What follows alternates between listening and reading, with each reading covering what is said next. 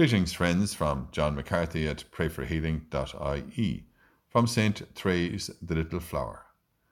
Miss no single opportunity of making some small sacrifice, here by a smiling look, there by a kindly word, always doing the smallest right, and doing it all for love.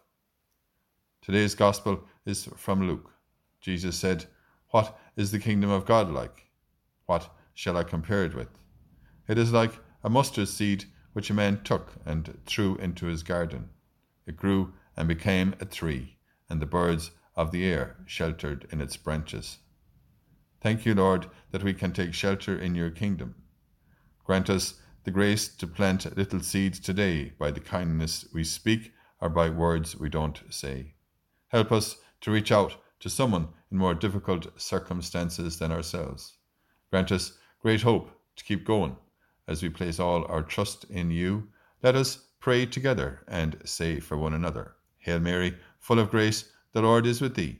Blessed art thou among women, and blessed is the fruit of thy womb, Jesus. Holy Mary, Mother of God, pray for us sinners, now and at the hour of our death. Amen.